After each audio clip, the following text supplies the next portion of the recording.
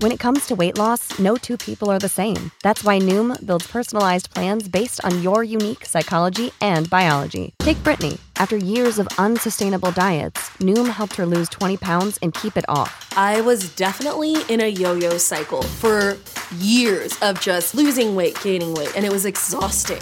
And Stephanie. She's a former D1 athlete who knew she couldn't outtrain her diet, and she lost 38 pounds.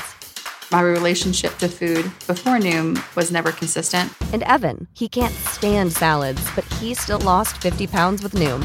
I never really was a salad guy. That's just not who I am. Even through the pickiness, Noom taught me that building better habits builds a healthier lifestyle. I'm not doing this to get to a number. I'm doing this to feel better.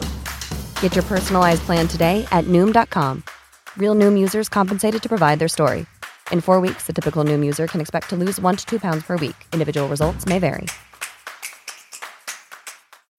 When you need mealtime inspiration, it's worth shopping Kroger, where you'll find over 30,000 mouth-watering choices that excite your inner foodie. And no matter what tasty choice you make, you'll enjoy our everyday low prices, plus extra ways to save, like digital coupons worth over $600 each week. You can also save up to $1 off per gallon at the pump with fuel points. More savings and more inspiring flavors make shopping Kroger worth it every time. Kroger, fresh for everyone. Fuel restrictions apply.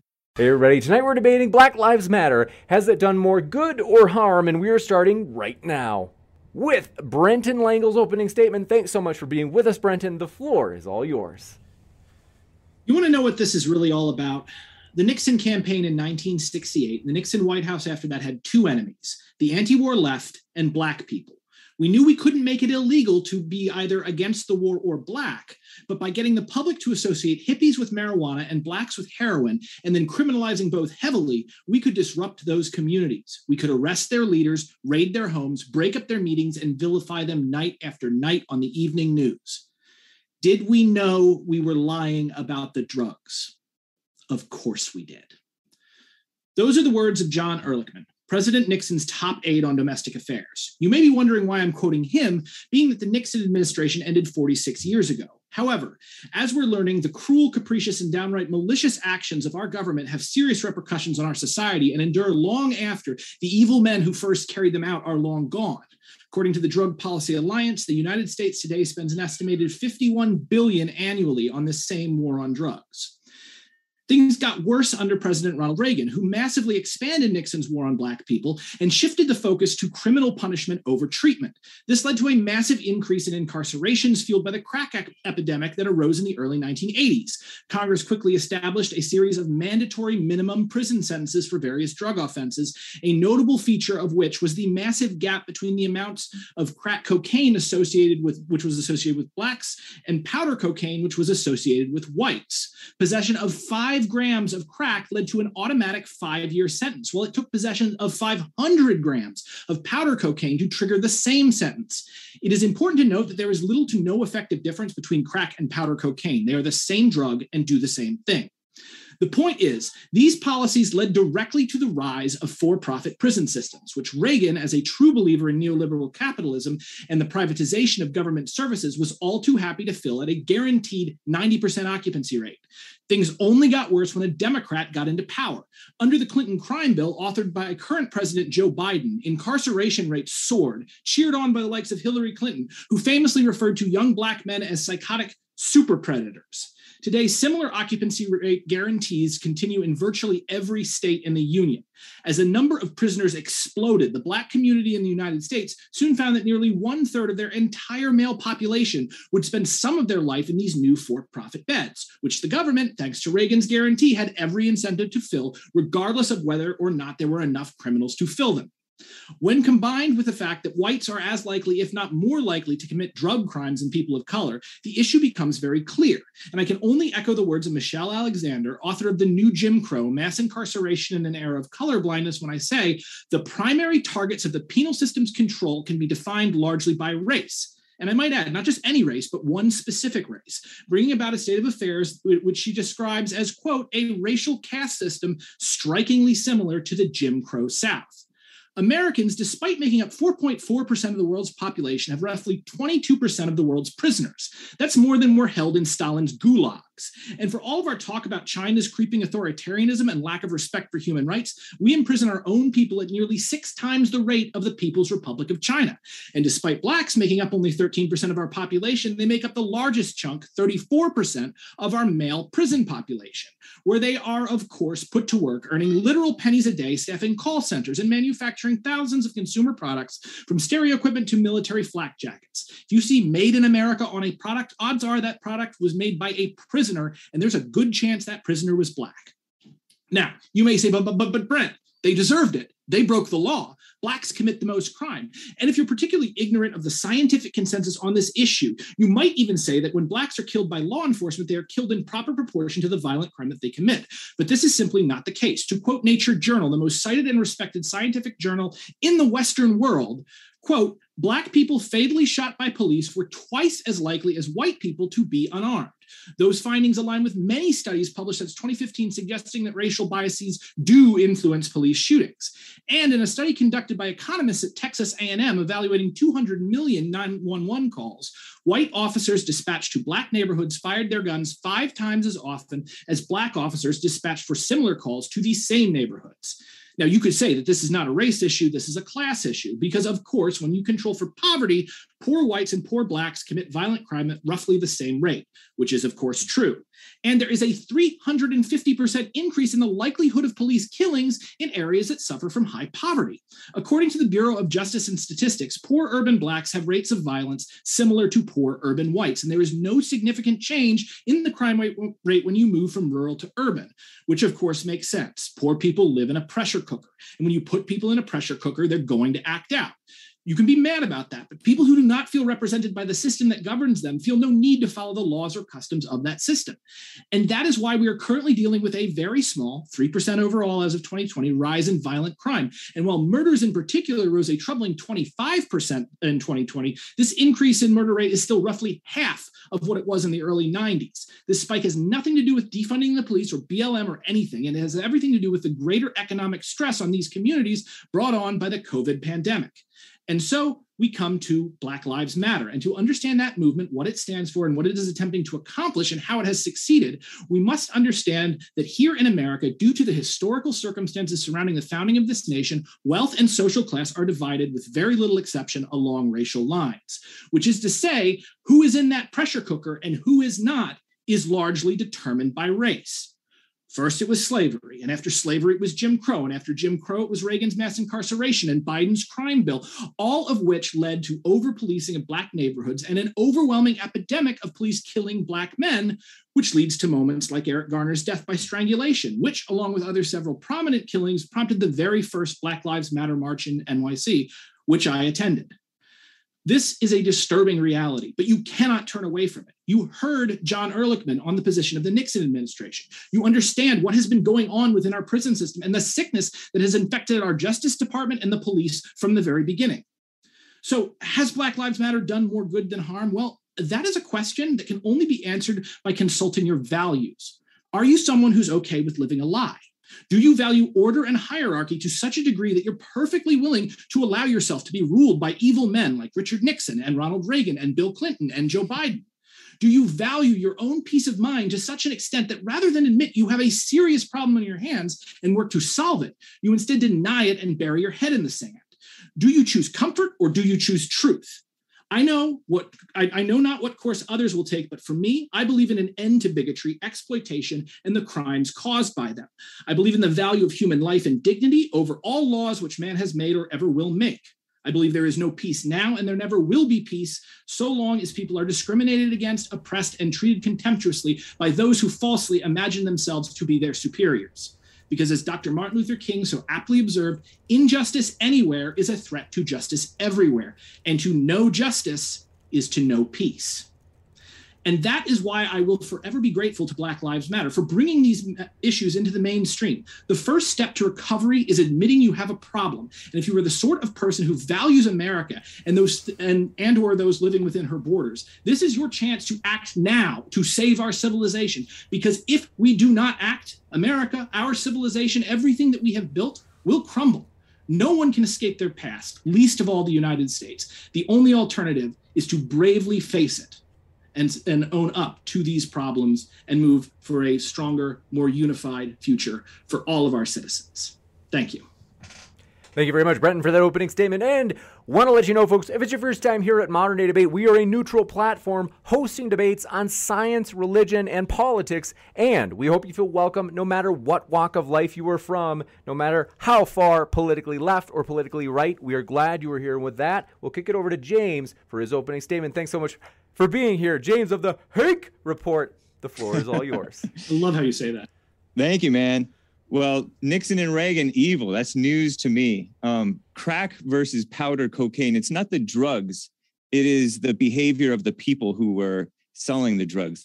As you pointed out, as Brenton pointed out, it was the Black violent crime that was associated with the crack epidemic. As he pointed out, the early 90s, late 80s, murders were through the roof. And that's why Hillary was right on that note. They were super predators. No conscience, no empathy. They acted like animals. And Michelle Alexander, ad hominems, in my opinion, are valid. She is a total phony, Michelle Alexander. And I don't buy that whites are just as likely to commit the drug crimes. I just don't buy that stat. And Chinese people do not commit crimes the way that Black Americans do. So a lot of this, I don't buy scientific consensus. Science is not a consensus. It's about right and wrong. It's about truth versus lies. Like Brenton said, Blacks may react more poorly to white cops when they come into Black communities because Blacks are brainwashed and blind and trained to hate cops and to hate whites and they have this constant excuse of racism.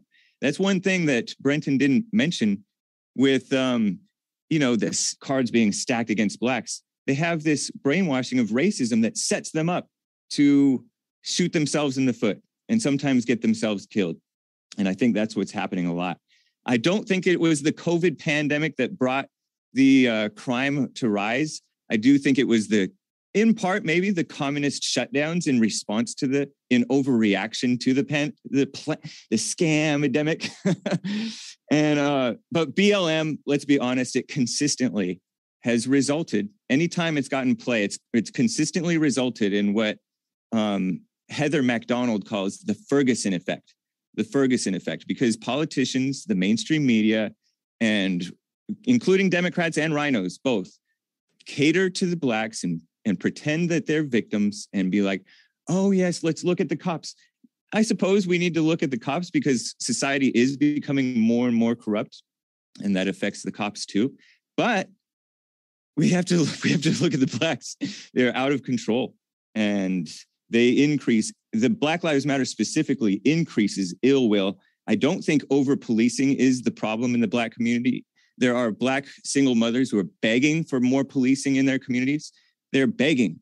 And because it's high crime, and it's Black crime, Black on Black crime, Black on other races crime, people unjustly marginalized. Maybe that happened with the Blacks. I don't know. I would imagine so. We do have an evil establishment in the government, and I don't doubt that it was there in existence way back when, decades ago.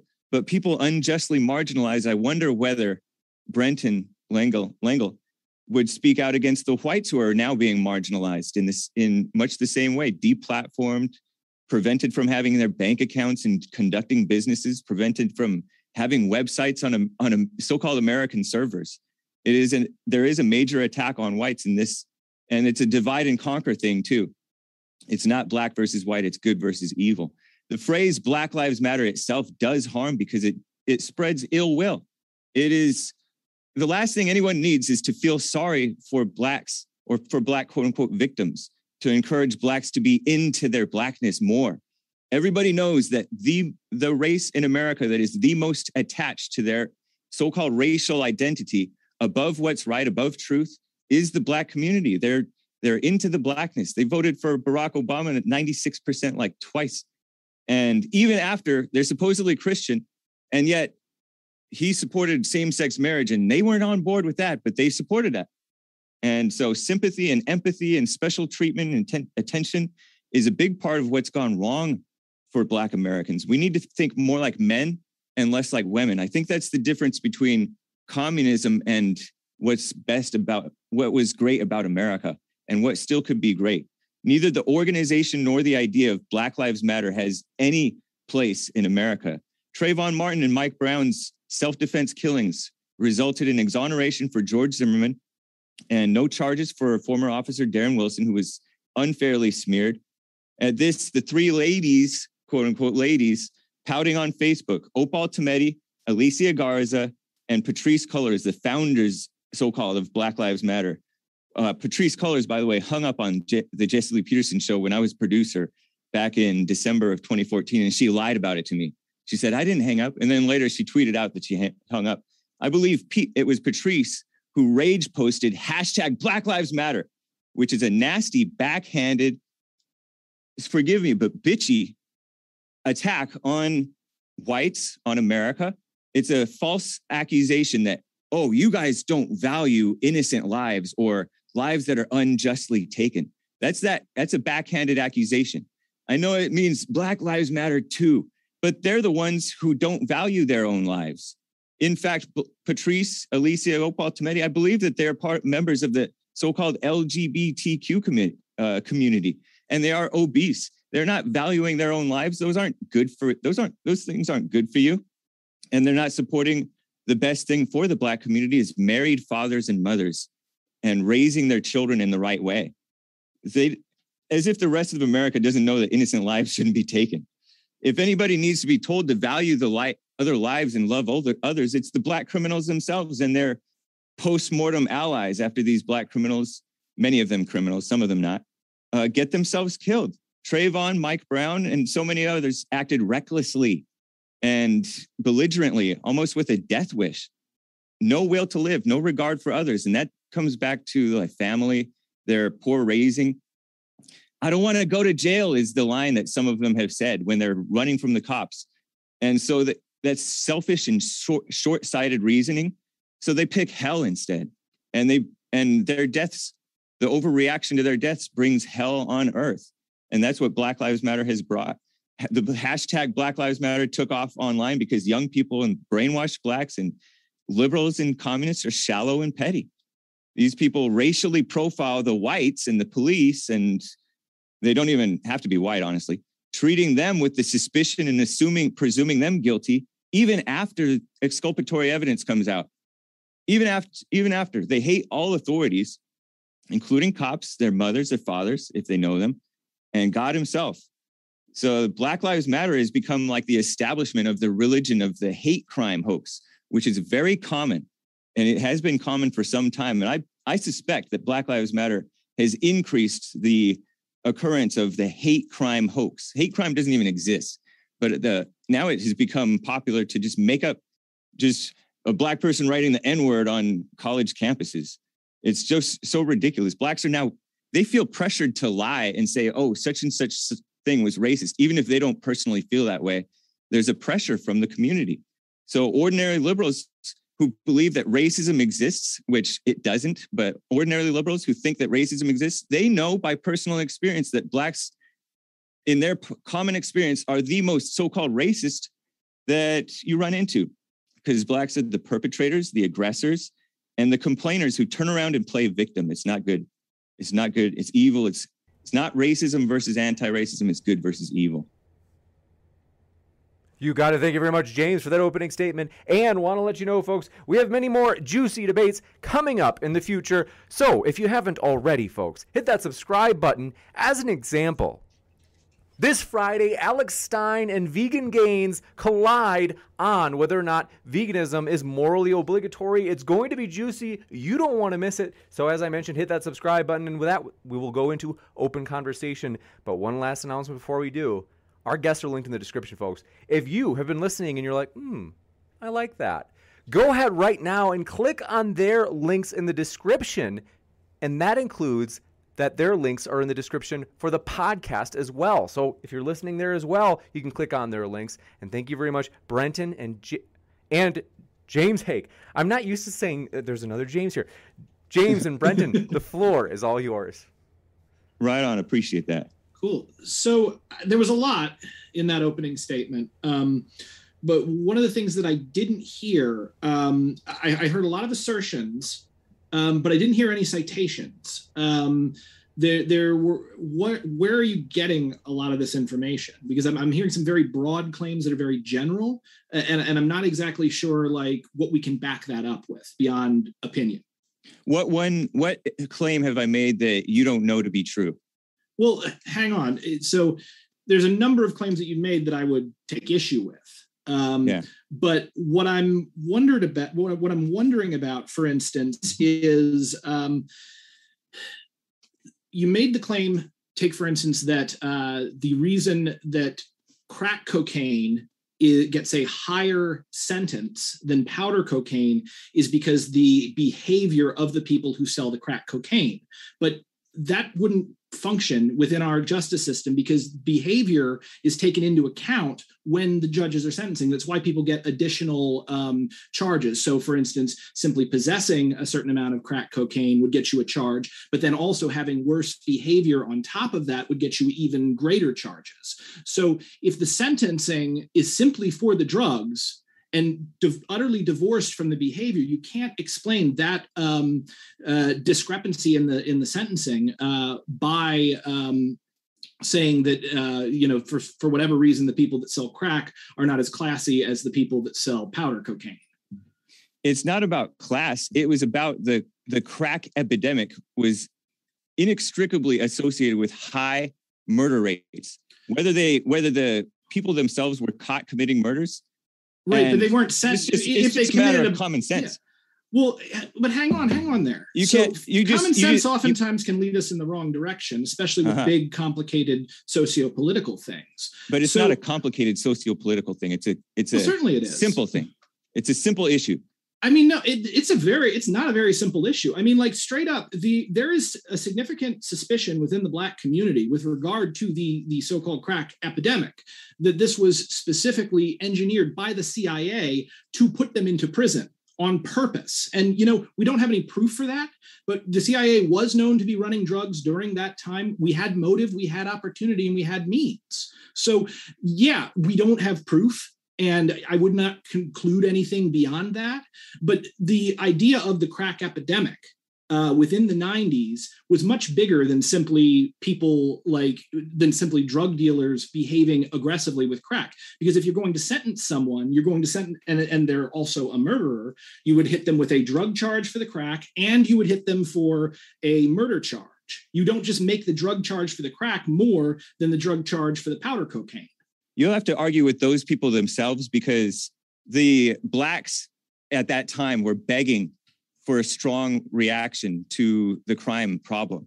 So the Blacks, Black leadership themselves. So who? Black You're not aware of this? No, I'm asking for a quote. I want to know who in the Black leadership. I don't need to give you a quote. It's well documented that the Black leadership wanted strong action against the violent crime. Okay, so who was it? Was it Al Sharpton that wanted it? Was it maybe so? Jesse Jackson? Remember. I was a kid back then. We both were. Yeah, but the people aren't always caught when they commit murders. When a particular drug is a problem drug associated with murders, and I'd grant you that maybe the CIA were running shenanigans, but it's entirely possible. I wouldn't say it without proof, but it's possible. But when something is associated with, when it becomes a problem, for example, when I was a kid, Pogs, we were playing Pogs. You would hit this toy down and flip it over. Yeah, I'm familiar with Pogs. there was a problem with fights would start to break out. Then so they cracked down on Pogs. But then there were some like nice, I don't know, people playing magic cards. It wasn't such a problem. And so you crack down on the Pogs, but you don't crack down you crack down on the Pogs, even though the person playing the Pogs didn't commit any other crime, even though the person selling the crack or buying the crack may not have committed any other crime. It's just how these people, it's how the leadership felt was the best way to deal with it. And maybe it turned out for the worse. I don't know. Yeah. Well, thank you for taking me back to the 90s there, by the way, because I played with Pogs and then I gave it up for Magic the Gathering, which I thought was much more fun. Yeah. So again, I think there's a big difference. I see what you're getting at there is that certain pastimes can be associated with certain communities of people, and that this might put a amount of maybe, I guess that for lack of a better word, prejudice on a specific activity, even though there's not really a reason for that. I think with Pogs, the big problem was that people were gambling with them. And so when they'd win, they'd take the Pogs and then people would freak out. And I think that was what was causing the fights. Yeah. Magic, they had a rule that you could play for ante and steal somebody's cards or not. So I think that might have been why they behaved differently. And also schools get really mad about gambling in schools, even if it's not for money. But again, I think that I see what you're trying to say with that. And that may have played into it a little bit, but the fact that like they sat down and came up with these sentencing guidelines in law, in these very like structured judges are coming up with this, and prosecutors are prosecuting it. I think what we can conclude is that the point of the law, however it was not to punish the use of drugs. It was to punish specific people with the excuse of punishing them with drugs, which again is what John Ehrlichman said. He said he knew that they were lying about the drugs. They did it just to attack Black people because Nixon didn't like them. Well, why didn't Nixon like them? It was inextricably associated with the violent crime. You're ignoring the crack epidemic was murders. Well, the crack epidemic was way after Nixon. So, I know, but whatever. But I don't know what was happening during Nixon's time. Mm-hmm. But we're talking about murders through the roof. Mm-hmm. I don't know what Blacks were like back in Nixon's time. They got a little out of control, and with these riots and there was, for ages, there's been a group of Blacks who want to keep the victimhood thing, which you're buying into, honestly. And there were Blacks who want the responsibility side, and never mind the injustice supposedly we face, because you can overcome stuff.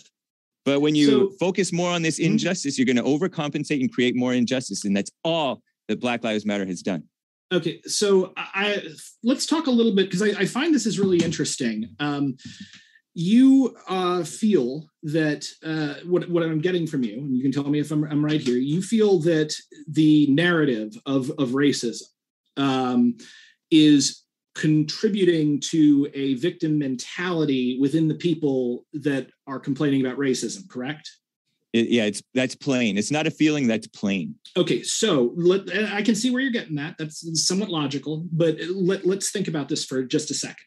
Okay, so let's imagine in a hypothetical world, what if they were actually complaining about racism? What if it was real? How would that look differently to you than if they were fake complaining about racism? Like, how would they still say, would they say the same words? What's the difference there? I can't play with if, because racism doesn't exist. And we all know that Blacks will call anything racist. So it's so frequent. Somebody gets into a little argument at a desk and he starts looking around and crying racism. It's ridiculous. People do have valid complaints now and then. And sometimes you say, oh, this is, and they misdiagnose it as racism. It is an injustice, but it's not racism. Can I get, what do you define racism as? I'd be interested to hear that. It doesn't exist. People judging based on race. You don't judge based on race. Okay, so judging based on race is how you define racism. Yeah. Okay, and I can see that. That's kind of that idea is based in the zeitgeist. I would actually call that prejudice, like judging based upon basically for bad reasons. I think probably people do it without realizing it, but that's not exactly what I would define as racism. I would define racism in a systemic sense, in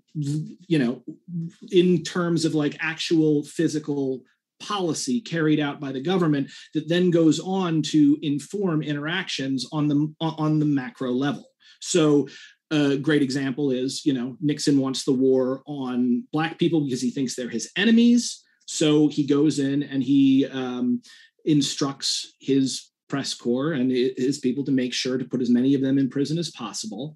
They get put in prison by people who probably weren't bad people, just doing their jobs, following their orders. And then you get Ronald Reagan into office. And Ronald Reagan really loves the free market. He loves privatizing businesses. So he says, hey, I'm going to privatize these jail cells, and to make sure that, like, you know, businesses jump at this, I'll guarantee them 90% occupancy. And then you've got that pressure on the system to put as many people into those beds as possible so that you can make them work and that everybody can make money off of these people who are paid 15 cents an hour to manufacture military flak jackets and stereo equipment.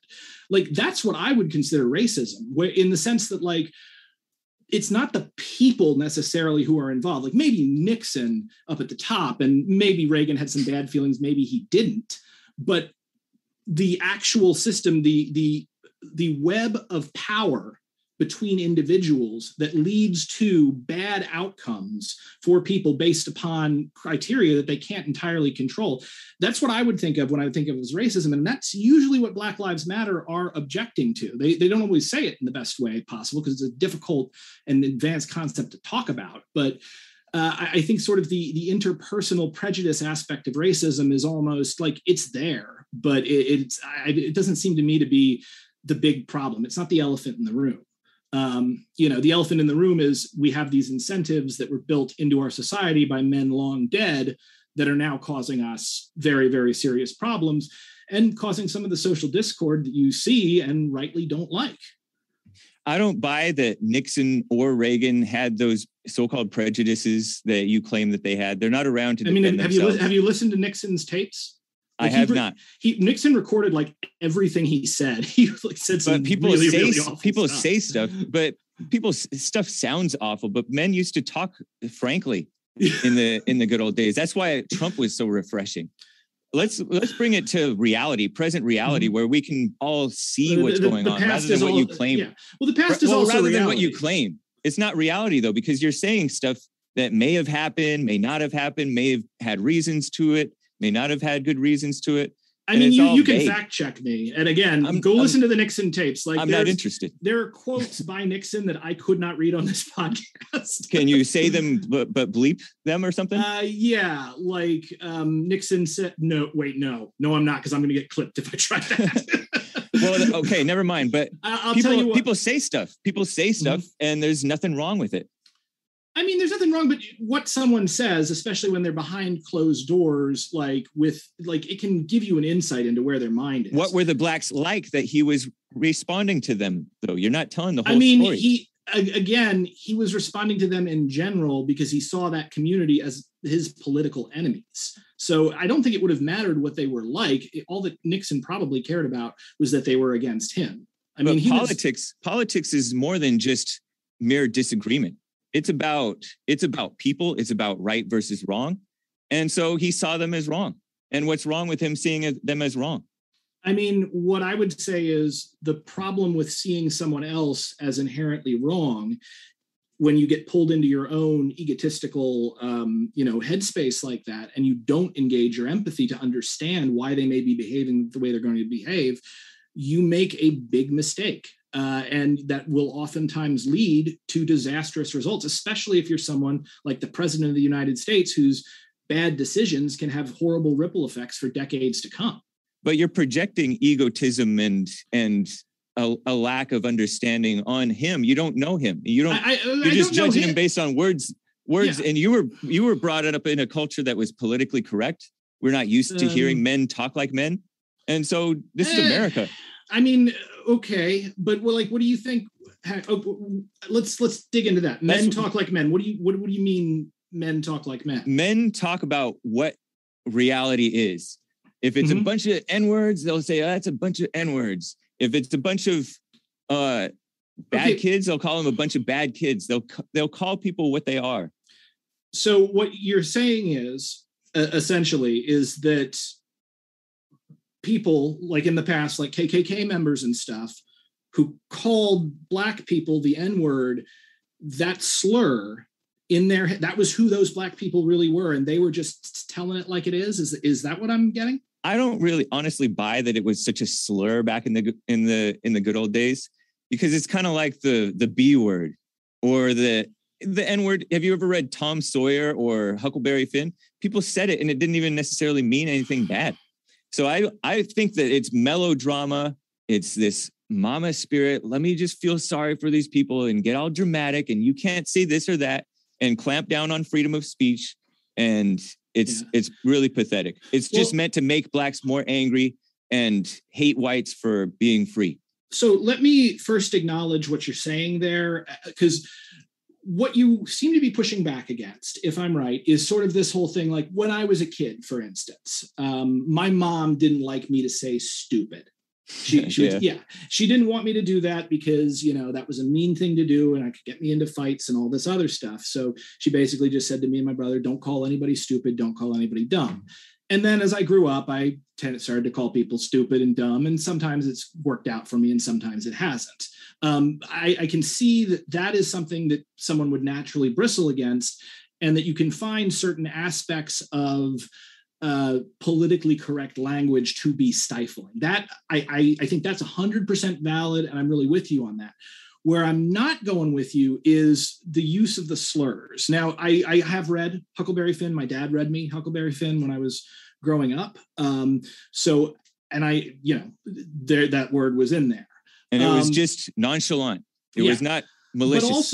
But also we know that there is a phenomenon called pseudo-speciation. This was something they discovered in like World War II, because they found out that like 80% of the soldiers in World War II fired over their heads and tried to not kill the enemy. Humans have a natural block that we don't want to kill or hurt other humans for the most part, unless you're like a psychopath or something. Yeah. So what they found then going into like... Or a super predator. Yeah, or a super predator. So then they found that going into like the Vietnam War, for instance, they wanted to train soldiers to actually shoot to kill the enemy. And so they did a number of things that would allow them to put a mental block. It's called pseudo-speciation, where before you do something terrible to someone, you have to convince yourself that they're not human. So one of the big things in like the training in Vietnam was to think of them as a silhouette, as a shadow, as opposed to an actual person. And one of the major reasons and ways that people do this is through language. And that is one of the things that makes specific words and slurs like the N-word so dangerous, not on like an individual one-to-one level. I'm not going to hear it and suddenly run off and try to kill like somebody. Same thing. I'm not going to hear the B word, and I'm just saying, I'm not going to hear bitch and go and hit a woman. But these people that are maybe already moving in that direction, that kind of wanted to do it anyway, they start using that language and it starts wearing down those blocks that prevent it. And suddenly they're taking out their anger on something that's not a human. So I think there's a really good reason why you need to be worried about the use of slurs. Again, not on an individual level, but in public, projected to hundreds of thousands of people, repeated again and again. It starts a nasty cycle that some of the people who, let's just say, are more violently inclined it gets them worked up. So I think that's something. Yeah. You know what? So then we should get rid of the slur Nazi and the slur racist and the slur pig, cop, or ACAB, because that's what's happening. Oh yeah, it's a cab. Well, it's okay. I never heard it live. That's my second time hearing it live. So so with Nazi, I mean, Nazi is a thing. I don't think anybody uses Nazi as a slur. Oh, it's a slur. Yeah. Now there is now as far as like pig, I can actually kind of go with you on that, because and I'm going to take a lot of heat from my friends for this, but yes, when protesters call cops pigs, they are engaging in the same kind of pseudo-speciation. And I think that is something that, while sometimes understandable, is something that we as a society need to rise above, to rise above our animalistic natures.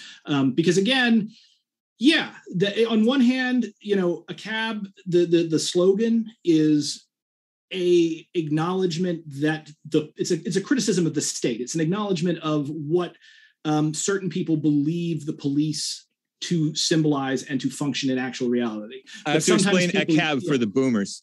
ACAB, a cab. All cops are bastards or bitches. Yeah. And that can feel like that. Like, dude, I did a lot of protesting with Occupy Wall Street, and you can get into a very sort of loggerheads relationship with the cops when you're doing that, because they're the ones who are there kind of restraining you. And about probably 1/3 of them are horrible. And 1/3 of them I think are really great. And 1/3 just kind of want to get through the day, and get their paycheck. But like, the point is that like, when you run into these situations, it's very important to not get swept up in, I guess, groupthink, and to not start thinking of the people as necessarily your enemies. There was a cop I remember at Occupy Wall Street, and I was sitting there talking to my friend a little loudly. And I think I may have even said like a cab or something. And the cop came up to me and he said, do you know why I wanted to be here? And I said, no, why? And he said, because I support you and I want to make sure that you are safe. I asked for this duty, and I was really taken by that. Similarly, like, I met Captain Ray Lewis, the former Philadelphia police captain who was arrested with Occupy, very famously, had his big picture on Newsweek and everything. He's become one of my best friends and has provided a lot of insight into police culture that I think a lot of people on the left just may not have, because they're just locked into that us versus them, I'm right, they're wrong, I'm good, they're evil mentality, when, ultimately we're just complicated human beings trying to relate to one another. You didn't really address the racist slur. What does it do? I believe that you're a Buddhist, are you? Yes, and Buddhists examine themselves, right? Mm-hmm. What do you imagine it is like to be a Black who is raised to believe in this racism thing? Whites are racist. I can't be racist. What do you think it's like to be able to accuse somebody of something that you don't think that you can be guilty of? What does that do to a soul? I mean, that's a bit of power, assuming that the person really does believe that. It's well known on the far left that people will, there's the pecking party, where people get into trying to be the best leftist that they can possibly be and the most politically correct. They become very, very toxic and tear down each other for no good reason. It's one of the worst and most frustrating things to see. And I can see how racist could be used in that way. I don't think it's quite up to the level of a slur, but like I don't think anyone has ever been robbed because they were a racist. Oh yeah, they have. I mean, I can see whites are targeted by Blacks. It's called polar bear hunting. I don't know if they've been robbed, but they've been the knockout game. They've been Black on white crime is way out of proportion, and a lot of times it is motivated by, oh, F that white, he's a racist. I mean, I really think that's, I lived in just Harlem for saying the N-word. One guy allegedly said the N-word, and he got knocked out and killed. Well, I would hope that he wouldn't be killed for such a thing. I'm not sure exactly who you're referring to, but it was a guy in like a Winchell's donut or something. Look, I lived in Harlem. I lived in Sugar Hill, Harlem for 10 years. I at no point, once in 10 years, I encountered a Black person that was genuinely racist towards white people. And it was an old lady who was muttering to herself, about us being like cave dwellers or something. And, that hurt to hear, because, you don't like the idea that somebody that you don't even know hates you for reasons you can't control. But, ultimately, that was one woman who has been looked to have had a very, very rough, really, really hard life. So, I can kind of let that roll off my back. My neighbors for years upon end were wonderful people. They behaved a little differently than I did on the street. We would talk at different volumes. We would walk in different ways. They'd yell at each other more often than I was used to, but they're just people, like anybody else. And I don't feel like, while definitely I have seen people use accusations of racism as a way to wield power, I think that there's also, a genuine problem that needs to be called out. And we need to kind of keep both in mind. So yeah, I mean, that was what I wanted to, that's what I wanted to address. And this was, you talked about Black Lives Matter spreading ill will. And I've heard this a lot, and I did want to address this. Like, I can see what you're trying to say with that when people bring up racism, it can get people into a combative mindset where they do, again, kind of like with the leftists and the cops, or like, where they see the other side as a unified whole that's coming after them as opposed to a collection of individuals. But don't you think that like spreading, like if Black Lives Matter spreads ill will, what do you think it does when you say stuff like racism doesn't exist and like Trayvon Martin deserved to be killed? Like that's got to spread ill will like crazy. It doesn't, it may be provocative, but it's the truth. We need the truth. Black Lives Matter is based on all lies. The people who say that Black Lives Matter, they don't value their own lives. Mm-hmm. Many of them are miserable people. Many of them have committed suicide. And then they say, oh, this person was lynched. Turns out he hanged himself. It happened like multiple times.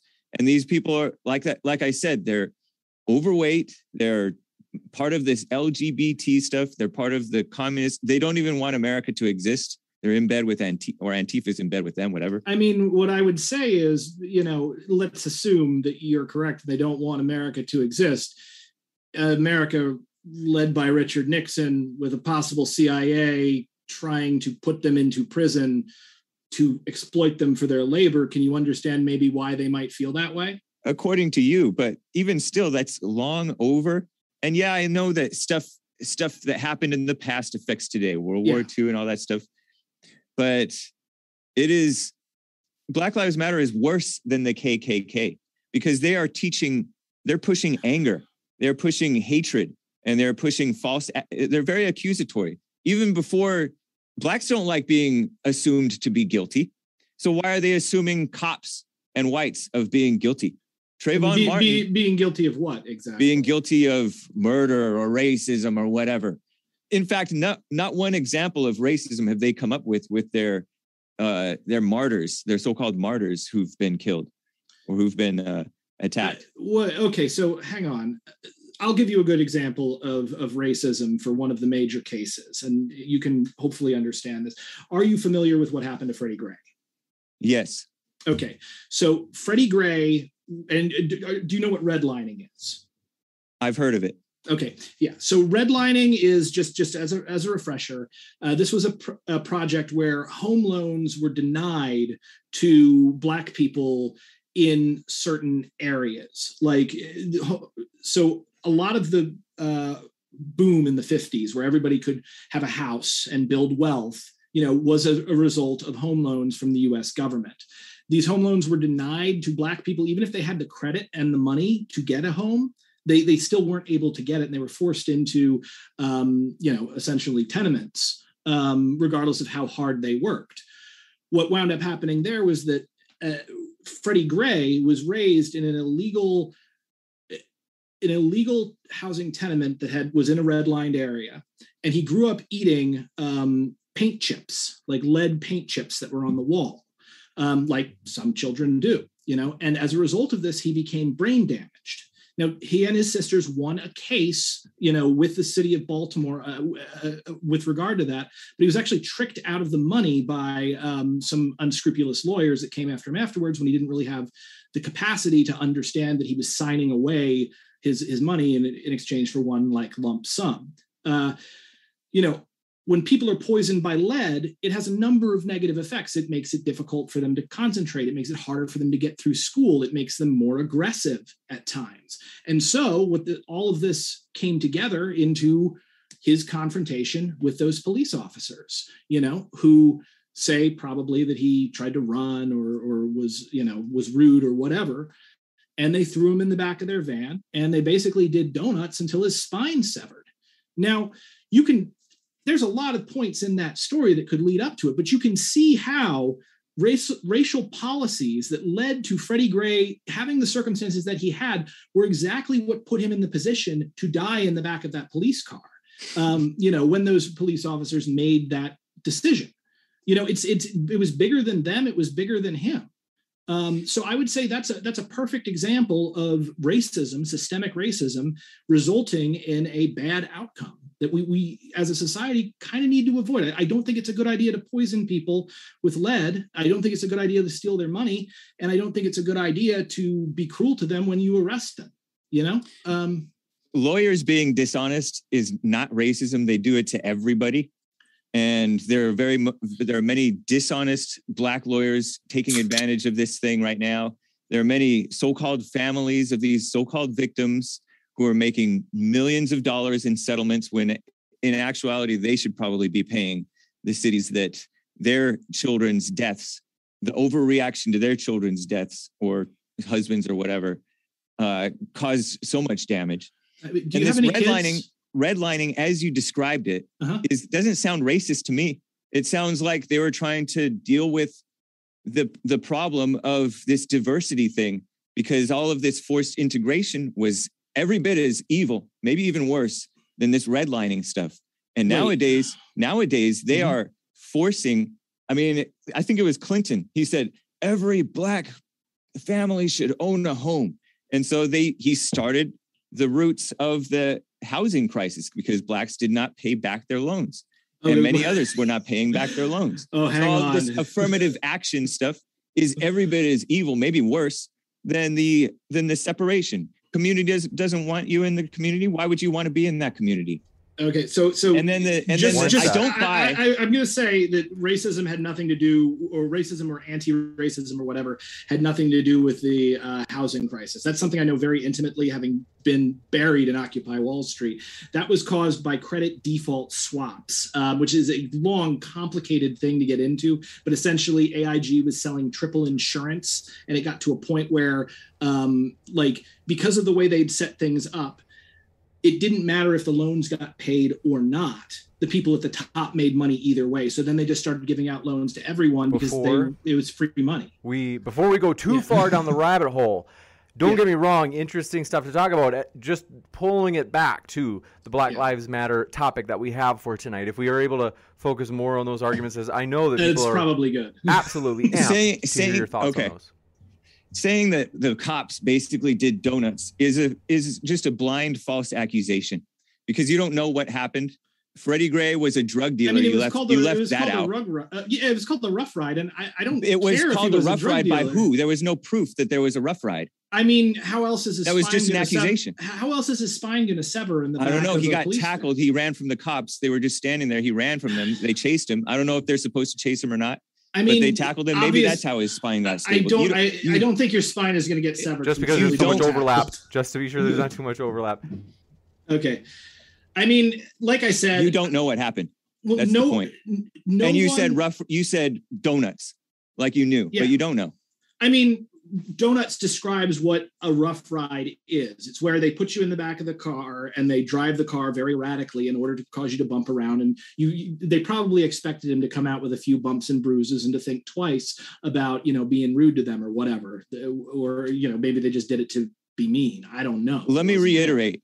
You don't know that they even gave a rough ride. That's just a spurious claim. They were not, I don't believe any of them were even convicted, even though they were charged, which had a cooling effect over there. They weren't convicted. They were charged. And it's really taken until now for cops that do this to actually get convicted. And there's a number of major problems behind that. So a lot of it dealing with police unions and also the fact that prosecutors have to work with cops. And, we talked about, mob mentality and kind of circling the wagons and seeing the other side as the enemy. If prosecutors have to work with cops, they're going to be very reluctant to actually charge and convict cops because if they do, maybe then that guy's friends are mad at them and they don't help him on the next case. So prosecutors are it's interesting that you bring up prosecutors because they're very corrupt. Now we have Black Lives Matter minded prosecutors who are not enforcing the law. Black Lives Matter, I'll reiterate, is worse than the KKK because it's encouraging Blacks to hate. I mean, and to falsely accuse. The KKK tried to carry out armed insurrection in the 70s. What actual harm did they do? Black Lives Matter they is murdered people. Black Lives Matter is murdering people. They've increased the murder rates. They've ignored the black on black murders. Whoa, hang on. You don't know that they've increased the murder rates. Yes, they have. You are assuming that You're assuming that it didn't. You just gave me, you're saying I can't know that these cops did a rough ride, but you can know that Black Lives Matter is increasing the murder rates, which is so much more complicated than whether or not a few officers took an action that could be considered a rough ride. The establishment support for Black Lives Matter in the mainstream media, in the the politicians, the people who are the bureaucrats, that has had a cooling effect on policing, and it has spread the lie that, oh, cops are racist. Oh, we need to let people out of prisons. Oh, this and that. And meanwhile, the crime is out of control, and it has gotten even worse because there is a soft on crime thing. And it has encouraged, you haven't even addressed this issue. It has encouraged blacks to hate. And that's worse than, I kind of had with it. So I kind of addressed that with the spreading of ill will. But what do you mean it's encouraged blacks to hate? Because it's falsely accusing cops and whites of this imaginary racism thing. Okay, but let's imagine. Even if it were real, what's good about hating it? I don't think hating is ever really good. Is what is it the Dalai Lama said? Like, it's like hating is like drinking poison and expecting your opponent to die. And that's what's happening in the black community. So I can say that hate might be a natural reaction from people when they are confronted with injustice, when they are, or what they perceive as injustice. If you don't believe it's real injustice, I can see that is something that some people will fall into. And we should do what we can to, again, communicate on a higher level, because we all have to live together. So I think that there is something to be said for heavy focus on just racism and nothing else. To get it's like Mean World syndrome, like where seniors go and all they do is they watch the news, and the news is sensationalist. So they start to believe that the world outside their house is really, really dangerous because all they're doing is reading bad story after bad story after bad story on the news. That's a real psychological phenomenon. Yeah. So you could see a version of Mean World syndrome happening with regard to somebody who is really enmeshed in, social justice, to say, for a thing. If that's their world, if that's what they're living in, if they're just getting nothing but bad news, okay. That's something that, I think a lot of activists have to deal with that. And, people talk about burnout, and people talk about, feeling like there is absolutely no hope in fighting for a better world. But what I always remember is when I went to Occupy to protest the Democratic National Convention. I think this was 2012, maybe. When I was there, I was with Occupy, and we were walking from one meeting place back to the park. And all of a sudden, out of nowhere, all these cops roll up on us. Now, it's dark. We're wet. I'm holding, I think, I don't remember exactly what I'm holding. Soy. But basically, we do have to redirect shortly. Yeah. Go ahead. Basically, oh yeah. So I was holding tarps because we were trying to keep people dry from the rain. And these cops come in, and basically one of them gets like right up behind me, like as close as you would get if there's like a woman you want to creep on, like that's where the cop is standing. And he's like, "Those aren't signs you're carrying, are they?" And I'm like, "No, officer, because I'm going to be friendly. I know how dangerous this situation is, but I'm like, "Nope, they're tarps." And he goes, "Good, because signs make us nervous." I go, No, you look at them. And as I dealt with this situation, and remembering another time that I'd been arrested at Occupy, and when I wasn't resisting, but the cop yelled, "Stop resisting," and kneed me in the spine and threw me into a motorcycle, that kind of terror.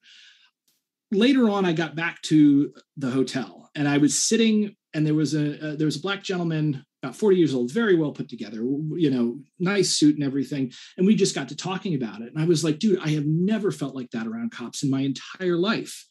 And he's like, "I feel like that every single day."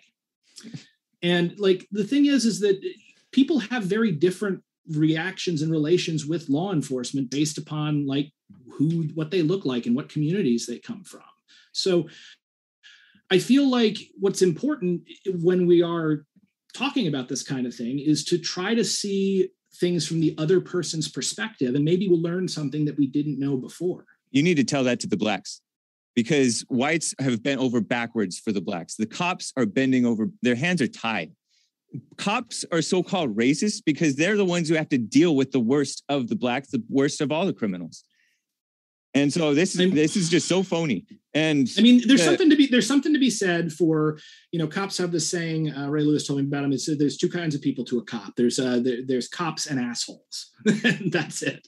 Because they deal with a lot of the time the worst of society and people on their worst days, like again and again and again. It's one of the problems, like with being a police officer, is you get beaten down. And they know what blacks are like. Yeah.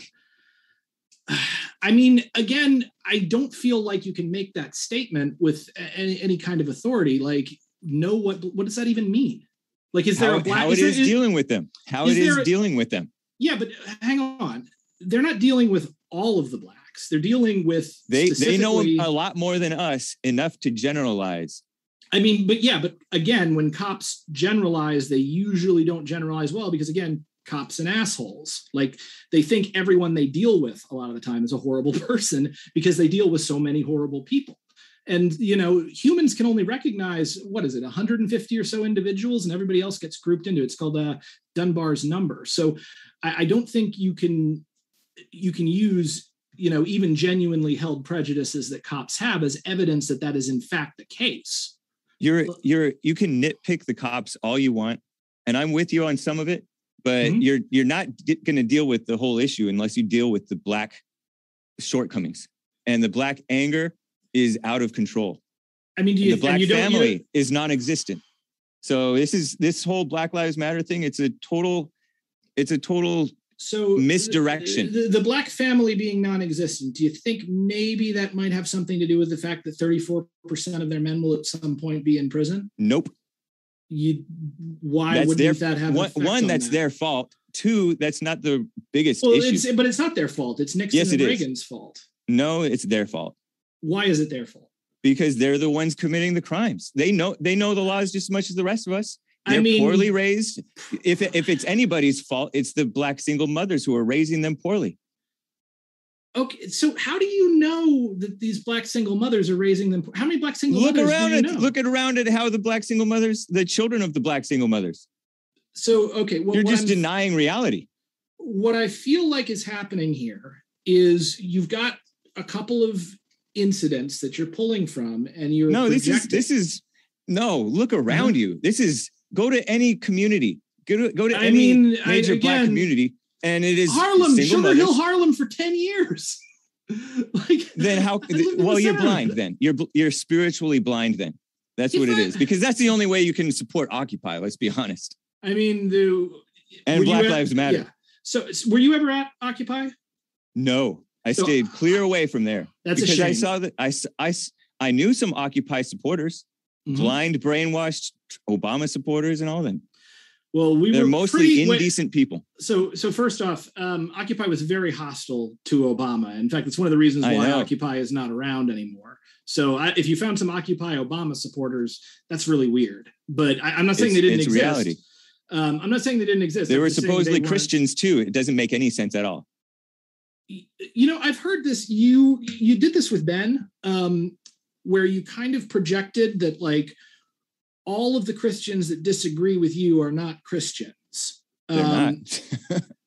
Not on these issues. Oh, but you can't be a Christian and support Obama. You can't be a Christian and support the Occupy. Well, hang on. There are plenty of people that would say, and probably have a stronger case, that you can't be a Christian and support Donald Trump because he's an adulterer. No. Trump is like Jesus compared to any of these people. I mean, okay, that's your opinion, man. But anyway, we're talking about Black Lives Matter. Yeah. I mean, you ignored, I don't know if you've ever even read Heather McDonald. She documented the Ferguson effect, the homicide spiking thanks to the pandering to Black Lives Matter. Police have been discouraged and their hands tied from doing their jobs. Criminals emboldened and freed to wreak chaos. And woe to those who call evil good and good evil. It's a backwards world. They're just smearing and nitpicking the cops and the whites. And there's plenty to smear and nitpick. People are imperfect, but you're just completely ignoring the out of control Black community. And you're acting like I have to pick a couple of examples to see that it really exists. Yeah, I have to have some kind of evidence. You don't need evidence. You just look around you. You're in utter denial if you don't know that the Black family is almost non-existent. I mean, so first off, there are, I don't know the statistics on Black people, like how many of them are actually married. But what I do know is it's over 70% out of wedlock. But I do know it's also very difficult to get married if you're poor. Because excuses. Well, no, not excuses. It's not difficult to get married if you're poor. You just go to the courthouse. Again, like, first off. And people are not poor in America. I mean, Blacks are, have you seen Eastern spoiled. Kentucky? If anything, Blacks are spoiled in America. Wow. Okay. They're given too much. They're overserved. They're not underserved.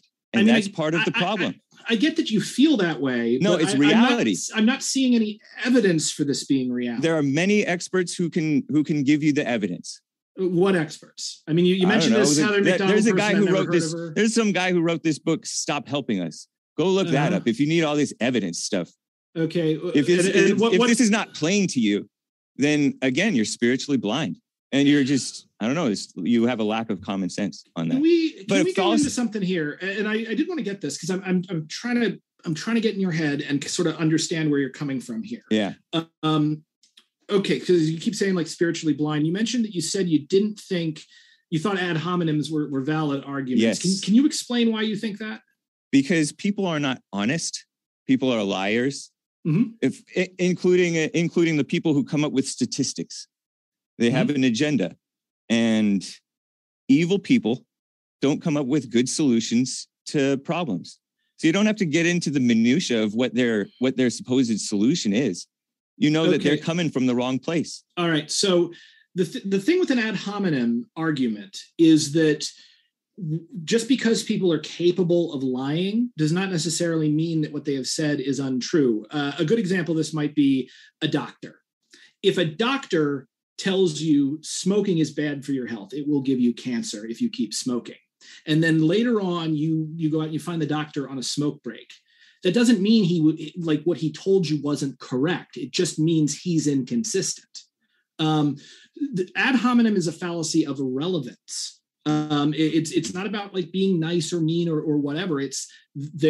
What is being cited is not relevant to the specific argument at hand. So you can say, for instance, Bill Gates.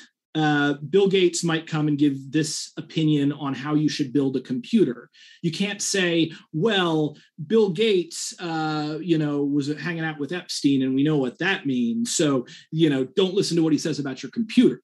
Like, I don't think we should be kind to Bill Gates because I get what you're of talking what he about. may have done. What's your confusion about me with the ad hominem thing? Well, what I'm getting here is what it feels like to me is that you have a very totalizing way of looking at things where it's only one way or another, and it's only from your perspective. And I think that like what's worrisome to me about that is we know that people, all of us, are not, we are not objective observers. That's why we have things like the scientific method. That's why we use social institutions to try to interact with reality in a more correct way. No. What? No, you don't give credence to institutions. Yeah, a little bit. They have their uses at times, but the institutions have been infiltrated by evil and corrupt people. And in fact, people in general are evil and corrupt. You don't fall for stuff like that. I'm not the most institutional guy. I tend to think they're staffed with idiots. I leave stuff open. I said, oh, maybe the CIA pulled some shenanigans. Yeah. So anyway, can we get back to the false accusations? Because I know we have like maybe less than 15 minutes left of this back and forth. Yeah. What false accusations? What are you talking about? The false accusations of the blacks against whites of this imaginary racism thing. There's constant example after example of hate crime hoaxes. And that's both from the Black Lives Matter. Because you'd said earlier that there was no such thing as a hate crime. Like, yes. Can you explain that? Why is there no such thing as a hate crime? Because it's a smear. It's just like it's similar to what you said about crack cocaine versus powder cocaine. Mm-hmm. You punish the person for the actual action that they did, not for the nasty word that they said while committing the crime. You punish harshly for the assault. If I say N-word while I assault somebody, I should be punished sufficiently harshly for the assault, not for my freedom of speech. It's a sneaky way to get rid of people's freedom of speech. Okay. And try to mind read. I see where you're getting that, but it's a power grab by the feds. I mean, it may be. That would be an appeal to motive fallacy, though. But I don't care. It is. Yeah. Okay. My point being, though, with regard to a hate crime, there is a good logical reason why you would come down more harshly on a hate crime than you would on just a normal non-hate crime. And that's because the person who is doing the hate crime is not simply attacking the person they're attacking. They're also committing an act of terrorism in the sense that they are looking to terrorize not just that person that they're attacking, but everyone who looks like them. So it's not simply a crime against one person. Let me respond to that. Mm-hmm. When you are angry at someone, you call them a fatso or an N-word, or you point to something that they are, mm-hmm. and you pick at it. That's what happens. That's not an act of terrorism necessarily. And it's very selective, mm-hmm. and the politicians and the deep state, if you will, the mm-hmm. bureaucrats who are prosecuting these hate crimes, they're very politically motivated. It is so evil to have hate crimes legislation. We should get rid of that, and we should get rid of anti-discrimination laws, because those are violations of people's basic freedoms. I mean, what sort of how are those violations of people's freedoms? One, I have the freedom of speech to say the N-word, just not to hit somebody, right? And so the feds suddenly get involved if you say the N-word while hitting somebody. Mm-hmm. Yeah. And they selectively enforce this stuff. Interracial violent crime, I think 80% of interracial violent crime is committed by blacks, but the hate crimes, it's mostly supposedly whites committing the I mean, I can't speak to that because I don't have the hate crime statistics up in front of me. The statistics aren't important, but everybody knows that the blacks are more violent, and especially more interracially violent. Okay. So they just are. It's not controversial. It's just a fact. I mean, it's not, because first off, so most crime, very few crimes are actually interracial crimes. Most crime happens within its own racial group, because most crime happens towards people that you know. You know, it's people in your community. So most whites steal from whites, most blacks steal from other blacks. It's just how that works. Like, if you're living around people and you're going to steal, you're going to steal from the people that you're living around. And blacks kill one another at more than 4 times the rate that whites kill one another per capita. I mean, it is out of control, and you're pretending it's not. Well, and they're 6 times as likely to commit murder. Okay, they're also 7 times more likely to be falsely convicted of murder. And maybe they're set up by their own. Who knows? I wouldn't be surprised. They're also giving the opportunity to maybe some corrupt cops or corrupt prosecutors to do that stuff, because the crime is so out of control. Clean up the crime, and you'll clean up a lot of this stuff. I mean, the crime... It's only believable because they're committing the crimes. Aside from this last year, crime has been falling hugely. It's been falling... But it's still out of control in the Black community. I mean, it's out of control among poor people. Because again, if you control for poverty, you get roughly about the same rates of violent crime. I don't know about that, maybe. Yeah, I mean, that's in my statistics. I don't think that's true. Yeah. I don't buy statistics. Well, it seems like you may buy statistics when they are convenient for you to buy. I know, but so does everybody, honestly. That's why statistics are not viable. That's fair. Yeah, I will say that is fair, that we all do have a certain amount of self-serving bias, and we are inclined to believe things that are convenient to us, which is another reason why we need the scientific method. 1 or 2 other things I want to get in before we go to this is from the Bible. This is from Jesse Lee Peterson. This is from Jordan B. Peterson. we have a culture of blind recriminations. We first take the plank out of your own eye before you try to help others with theirs. And you mentioned that, yes, anger is a problem in the Black Lives Matter movement, just as with every politically charged movement. But I don't see a big push to deal with that anger first and to deal with anger within. When I listen to Jesse Lee Peterson, who I'm on his network, the reason that I like him is because, and the reason I first followed him is because, or started attending his churches, is because it's about looking at yourself and dealing with the sin within. And then you can understand yourself. When you understand yourself, you can understand others. But when you look without and look at statistics and all this supposed history stuff, which we all know that history gets manipulated. Even the present day news is a mess. You have to look within it yourself. So what I can acknowledge in that, and I've heard this sort of be the change that you want to see in the world. I think there's a lot. There's a lot for that. Daisaku Ikeda, the struggle for social justice, the struggle to win true freedom and equality is a major challenge for all humanity. We must continue to seek a more perfect solidarity for all humankind. This, I believe, is the project of humanity. This is the great work of the 21st century. There is no other solution to the problem of racial discrimination other than an inner reformation in the depths of people's lives to transform the egoism that justifies the subjugation of others and replace it with humanism that strives for coexistence among all people. And you need to tell the blacks that. Well, hang on there.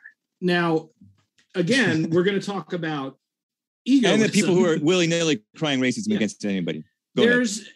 So first off, you've never seen a leftist struggle session. I assure you, by the way, the left does try to deal with anger. I know, but they do it in the wrong way. Well, they do it internally. You just don't see it. They don't have real morals. They have a false imitation of morals.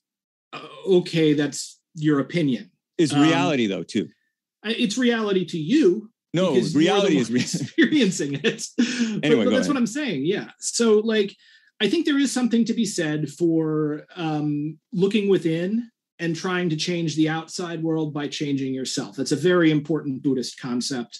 So I can acknowledge that, but I also think that there is a danger of being too focused on yourself and not attempting to make a positive change within the world around you. I think ultimately the answer here is not one or the other. We got to do both at the same time. That's fair, but it's non-existent. This dealing with the anger of the black people is non-existent except from Jesse Lee Peterson. I mean, I see that you feel that way. That's not the reality that I experience. Where's the dealing with their own anger? Where's the dealing with their messed up families? I mean, what I would recommend is, honestly, Soka Gakkai, my Buddhist organization. We are constantly have members coming in who have had, and Soka Gakkai has a very large Black population. We constantly have people coming in, both Black and white and Indian or whatever. There was a guy in there who had to flee Nepal because the Maoists were bombing near him. And there was another person, who dealt with drug addiction. There was another person who had, who had been abused. There are people in their church groups, whether it's Soka Gakkai or whatever, that deal with that, or they deal with that with their therapist. If they truly dealt with it, though, they would not support Black Lives Matter. I mean, it's radicalizing blacks and whites, by the way. It's radicalized blacks to kill cops, well documented, mass murders of cops in New York City, 2 cops murdered after Eric Garner. In Baton Rouge, Louisiana, multiple cops killed. I forget how many. Within a week of that, Dallas, Texas, and then Dylan Roof himself. Dylan Roof was radicalized after seeing the lies of the mainstream media, all this racism stuff, and then he looks up black on white crime and he's like, "Wait, this racism thing is overblown." Okay. And then you know who else? That supposed crying Nazi, Christopher Cantwell. He reacted. He overreacted to, or maybe, I don't know if he overreacted, but he reacted to all the hype about this poor innocent victim thug, Trayvon Martin, because the lies the lies are radicalizing both blacks and whites. It just makes people angry. So first off, I'm going to say you're making a mistake here in that you are thinking that it is the lies that are the lies that are radicalizing people, that it's the ideology that's doing it. What's happening is the actual circumstances of these people's lives are putting them into a position where they would then embrace a specific ideology. Christopher Cantwell in particular, because I agree, he probably had a messed up life up to it. He had a poor character, whatever. Yeah, but I'm talking about this Cantwell did not help. Be an ANCAP. Like, these are people that I've argued with since 2014. Like, and back when he was like causing trouble in Keene, Christopher Cantwell has a number of personal problems that led him to get where it was. It was not Trayvon Martin, and he was racist. No, it was Trayvon Martin too. No, he says it's Trayvon Martin. But no, like seriously, like that's what wakes this stuff. Yeah, this stuff awakens people. Got just. What I would say is it's not the ideology that is awakening people. I'm not talking about the ideology. It's the hype, the Black Lives Matter hype. I mean, the Black Lives Matter movement came out of the fact that cops kept killing black people and getting away with it. Like, rightly so, that was justifiable most of the time. Trayvon Martin was justified. That wasn't a cop.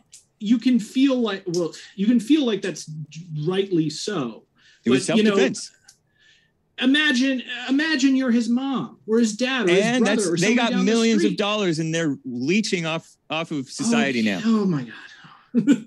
That's their fault. That's Trayvon Martin's death is his mother and his father's fault. They were a messed up family. That is one of the most horrible things you can say about another person. But it's true. It's the truth, and you have to tell it.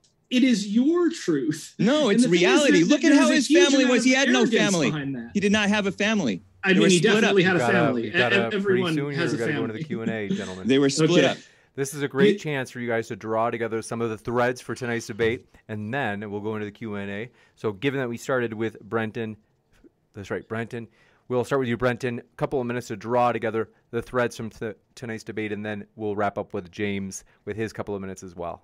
Yeah. So I think overall what I sort of want to end on focusing here, and I want to point out what people saw within this debate. When I talked, I gave you specifics. I gave you a specific way that materially we saw the problem of racism be transmitted through the American justice system via specific actions from specific politicians causing specific bad outcomes. I gave you a problem and a diagnosis of how to fix it. I've heard throughout this debate, some valid things, but I've also heard a lot of very vague things that are not backed up by anything. These tend to feel very much to me like opinions. And I understand that James has these opinions, and I'm not saying that, the opinions are not entirely invalid, but I think it's a bit myopic. I think, again, this is what is so important about empathy. Like, everybody thinks when you talk about empathy, you're like, oh, wishy-washy. No, empathy is the ability to look at somebody else and see the world through their eyes. If you've got no empathy, you're the monkey putting a fish up the tree saying, oh, let me rescue you or you'll drown, because the monkey doesn't swim in the water, but the fish does.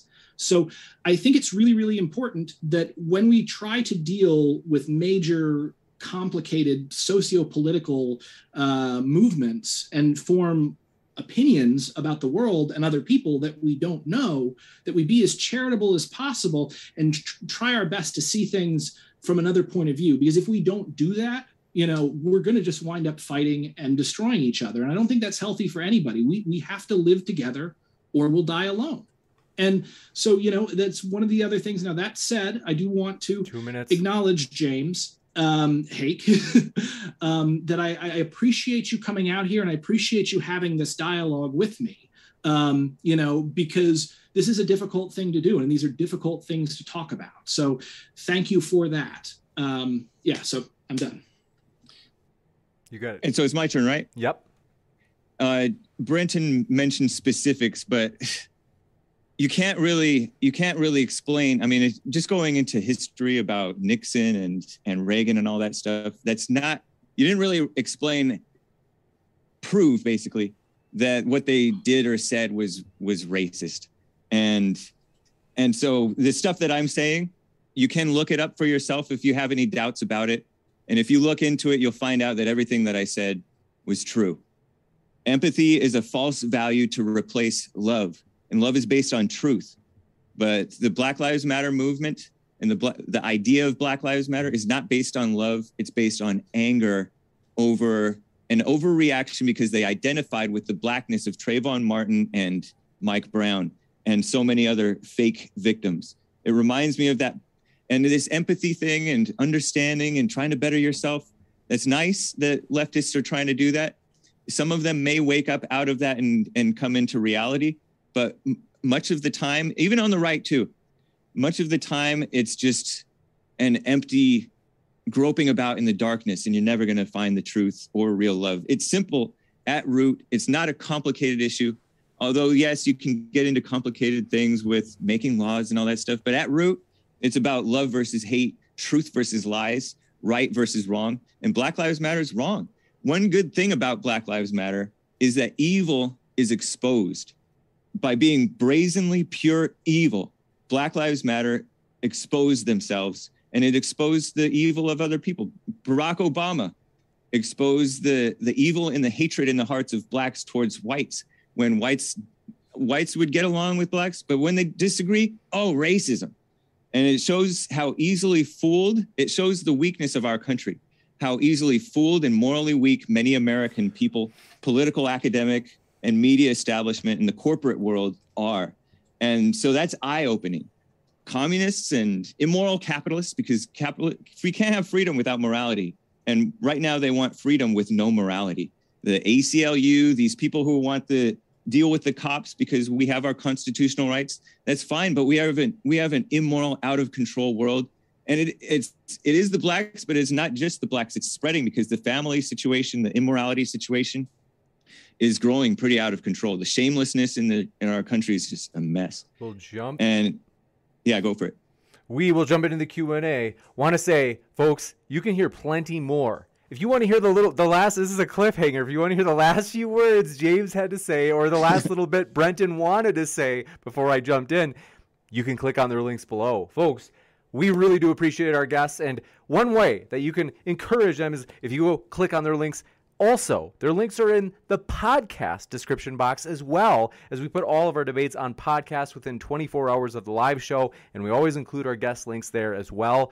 Also, want to let you know, folks, what we're going to do is go into Q&A. I am going to move through these fast as we've got a good amount of questions. So we're going to jump right into it. Kevin Crateman, thanks so much, says, blah, blah, blah, blah, blah. BLM is Marxist in the worst way. Hey, should get reparations for my enslaved Roman ancestors, Romani ancestors, and Armenian ancestors. Brenton, what are your thoughts? So first of all, no, Posadists are Marxists in the worst way. BLM, this is the most ridiculous thing. Like, there are a couple of founders that have mentioned that they might be Marxists. Like, if you spend any time around Marxists, you know them very quickly because they've all got sticks up their butt and they talk about like dialectical materialism and stuff. You don't see a lot of that out of BLM. There may be a couple of them, but that's not a thing. As far as getting reparations, so I am going to come out and I'm going to say that in general, I'm not for reparations in the form of money, because I think that that's too easy for people to trick someone else out of, kind of like with Freddie Gray, getting his settlement and then having it stolen from him. What we need to do is we need to create an environment where everyone has an equal chance to survive and thrive. And that will include not a redistribution of money, but I honestly think what we need to do is we need to have a more equal distribution of access to property. And to the means of existence. If we can do that, I think we can then go about setting past wrongs as right as possible. But also past wrongs, it's in the past. We can never make up for that. We can only try and work towards a better future together. Amazing. Next one, 1888. I'm Telling says, thanks for hosting this debate, modern day debate. This super chat is dedicated to Hake and the great black people, or great black hope. We think we know who that is. Nice. By the way, there is a past debate where Jesse was here on the show, where it's under our best of modern day debate playlist. So if you want to check that out, he has been here. They say, keep on telling the truth. You got a fan out there, James. Nice. And yeah, check out the Professor Dave debate that you hosted with Jesse Lee Peterson. That's cool. It was a juicy one. That seriously was one of my favorites. That one was like optimal level intensity, where it was like just the lid was about to blow off the entire debate. So it was amazing. And folks should check out the Ben Burgess debate with James on the Hake Report as well. Oh, nice. Appreciate that, man. Extra juicy. And reminder, our guests are linked in the description, folks. Jaime Winnie, thanks for your super chat, says Lord blah blah. I don't know. Do you guys get that? Is that some sort of inside joke? I'm not sure. Idea. Next up, the Batman says, this is an old... Brenton, I'm happy your wife's boyfriend gave you permission to come and debate tonight. This is a good one. It never gets old. My wife does not have a boyfriend, but I would hope that if she did, he would give me permission, because, you know. OD Red Skull says racism doesn't exist. Nice. I mean, it definitely does. It very obviously does. He's right. It does not. I think what's being mistaken here is that this is a thing of how language works. There are different ways that words are used, both colloquially, like what we have in the dictionary, and also like technically by experts. So oftentimes what will happen is that people will do this sort of appeal to definition game. It happened in my debate with Sargon of Akkad, where I pointed out that sex and gender were two different things. And Sargon of Akkad said, well, the definition of woman is adult human female. Therefore, you just said nah, but with more words. So you really watch out for that appeal to definition fallacy, because it is ultimately a circular argument. If you want to call what I call racism, specific policies and social structures that cause problems for people based upon race, you don't have to call that racism. If you want to call what James considers racism, call that basism. I don't know. I don't care what you call it. It's obviously a real thing. But you're saying that, are you saying that the results having the racial disparity makes it racist, or at root the motive was racist, or both? I mean, so what this gets into a much longer conversation about like the state, as in the military and the police, and like what function it serves. Racism is generated by sovereign power in an attempt to stay within power and to manage populations that it believes are unruly. So you don't see racism as wrong, because a nation should protect itself and serve its interests. Here's the issue. I don't see, when I'm talking about something being right or wrong, I'm talking about it more in the sense of like how it relates to, I suppose, its physical effect on existence. My issue with the state's racism is that it is a creation of like the freaking Victorians that was made to justify their rule. And it just continues doing it today because these systems are self-perpetuating. It's like the story of the monk who was meditating, and one day a cat walked across his path. So then every day he went and he got the cat and he would tie it up before he meditated. And this went on for quite a number of years, and the monk was very old, so he died. And then the other monks came and they continued after he died to tie the cat to the tree every day while he was meditating. And then one day the cat died. And so the monks went out and got a kitten and tied it to the tree. These systems are self-perpetuating. I hate to do this, gentlemen, but we do have to go to the next one, foolish. Especially after Brenton talking about his cats for like 20 minutes. Robbie L. Brown, thanks for your super chat, says, white apologist, that's Munn never made him cut his hair. What? I think they're saying your mom never made you cut your hair. Is this true, Brenton? Oh, no, my mom made me cut my hair all the time. I didn't grow my hair long until I was hiking the Appalachian Trail, Maine to Georgia. And I've kept it like that ever since. This was grown on a mountain. It's staying up here. You got it in. Robbie L. Brown also says, I'm a cracker. Thank you for that. Are you allowed to say that on? All right. Earl's goes. Earl says $5 for Brenton's haircut. Next up, thanks for your question. It says 1888. I'm telling says facts. Hake. We are in our current state of affairs due to an extra of cowards. If only people would notice that what most of those in charge have in common. ... Oh boy, he's being anti-Semitic. They corrected it. They said, "Facts, Hake, we are in our current state of affairs due to excess of cowards. If only people would notice what most of those in charge have in common." Yeah, I'll tell you what most of those in charge have in common. They're all rich. Gotcha. It's good versus evil.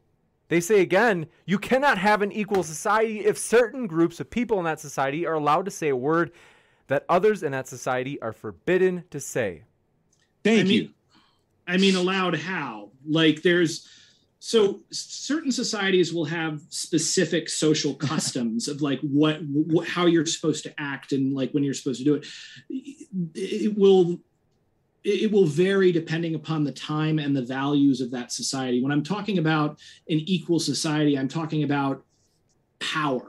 I'm talking about overall power. Equality is not sameness, and I don't think it's a good idea for us to try to approach every problem as if it is the same. Rather, I think what we need to do is we need to build a society where each individual has roughly the same amount of power as every other individual, and we don't allow anyone to rise above. Because once you do that, then it becomes self-justifying.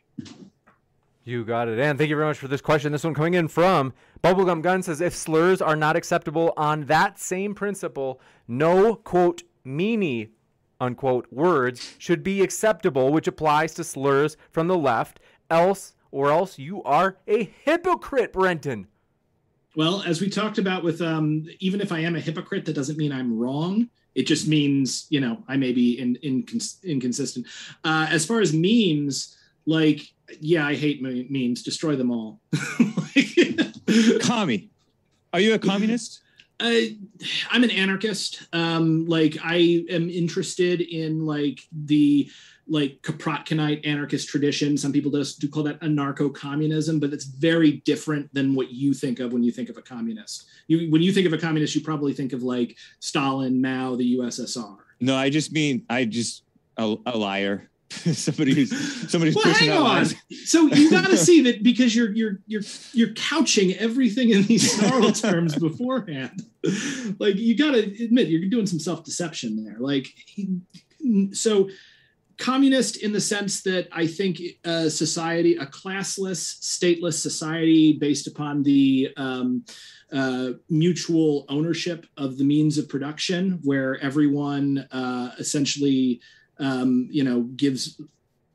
does their best from each according to his ability to each according to his need. I think that's a nice ideal to strive for. That's the problem. But nice is wrong. Well, I'm not saying nice is female-minded. That's what communism is. I don't mean nice and calm. I mean nice as in desirable.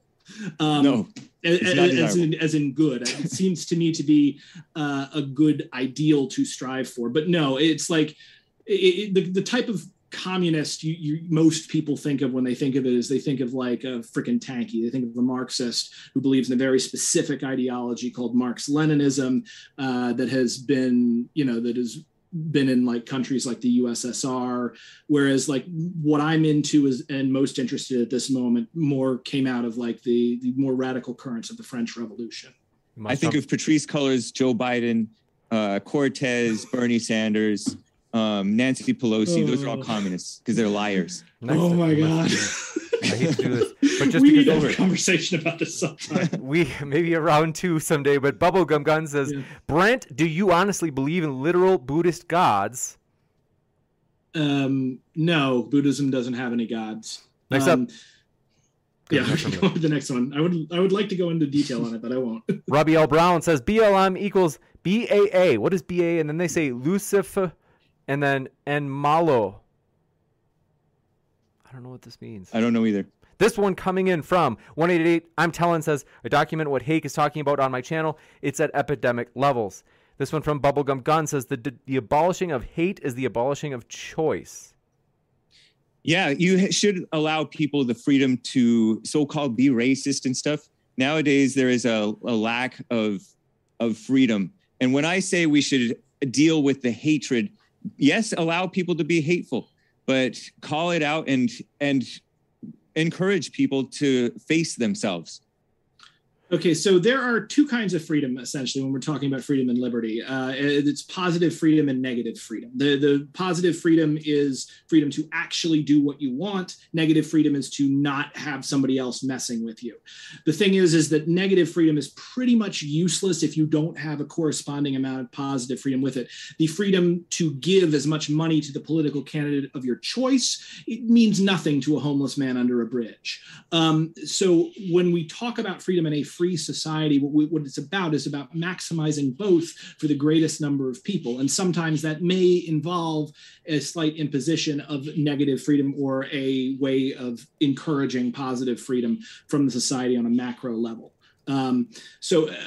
Basically, what I would say in the long run is that the right to swing your fist ends at my nose. And when people are hurting other people for bad reasons, that should be restrained by the rest of society, because that makes us all more free. You got it, Ann. Thank you very much for this question. This one coming in from Odie Red Skull. Didn't see a question, but let me know if you had one you wanted to attach to it. Oflamio says, question for both. How many laws exist? Too many. I agree. Too many. You got it in. Odie Red Skull says, Brenton, go to the hood. You'll be scared straight. Oh my God, I lived in the hood for 10 years. Nobody is more gangster than Brenton. Say what? Okay. Next up, thank you very much for this one coming in from Philip Alvarez says, Brenton, have you heard of Thomas Sowell? Yes, I have. A fun fact about Thomas Sowell, he actually was a communist, as in like an actual like tanky Marx-Leninist. And a lot of the arguments that he makes are actually communist arguments. One of his big ones is like, what's your fair share of something someone else worked for? That is literally a Marxist argument. What he wound up doing was he thought there was going to be a revolution, and he thought he'd get himself a fun thing in like the new communist United States. And when that didn't happen, he just switched sides. Like, if you have any familiarity with like tanky ideology and Marx-Leninism and you read Thomas Sowell, it is hilarious because he talks exactly like them, but it's to the opposite end. And he told the truth with it. And Odie Red Skull says, I thought communists couldn't tell the truth. He must have switched. You told me he switched. Yeah. This one from Rob is entirely self-interested. I don't think he believes in anything. You're projecting again. You don't know that. Robbie L. Brown says, can't wait for Hank's next debate on this channel. Well, you're always welcome back, James. Like, appreciate it. This has been a fun one. We've got more questions, folks. This one coming in from 188. I'm telling, says, all I can say is this discussion has been truly amazing. Yeah.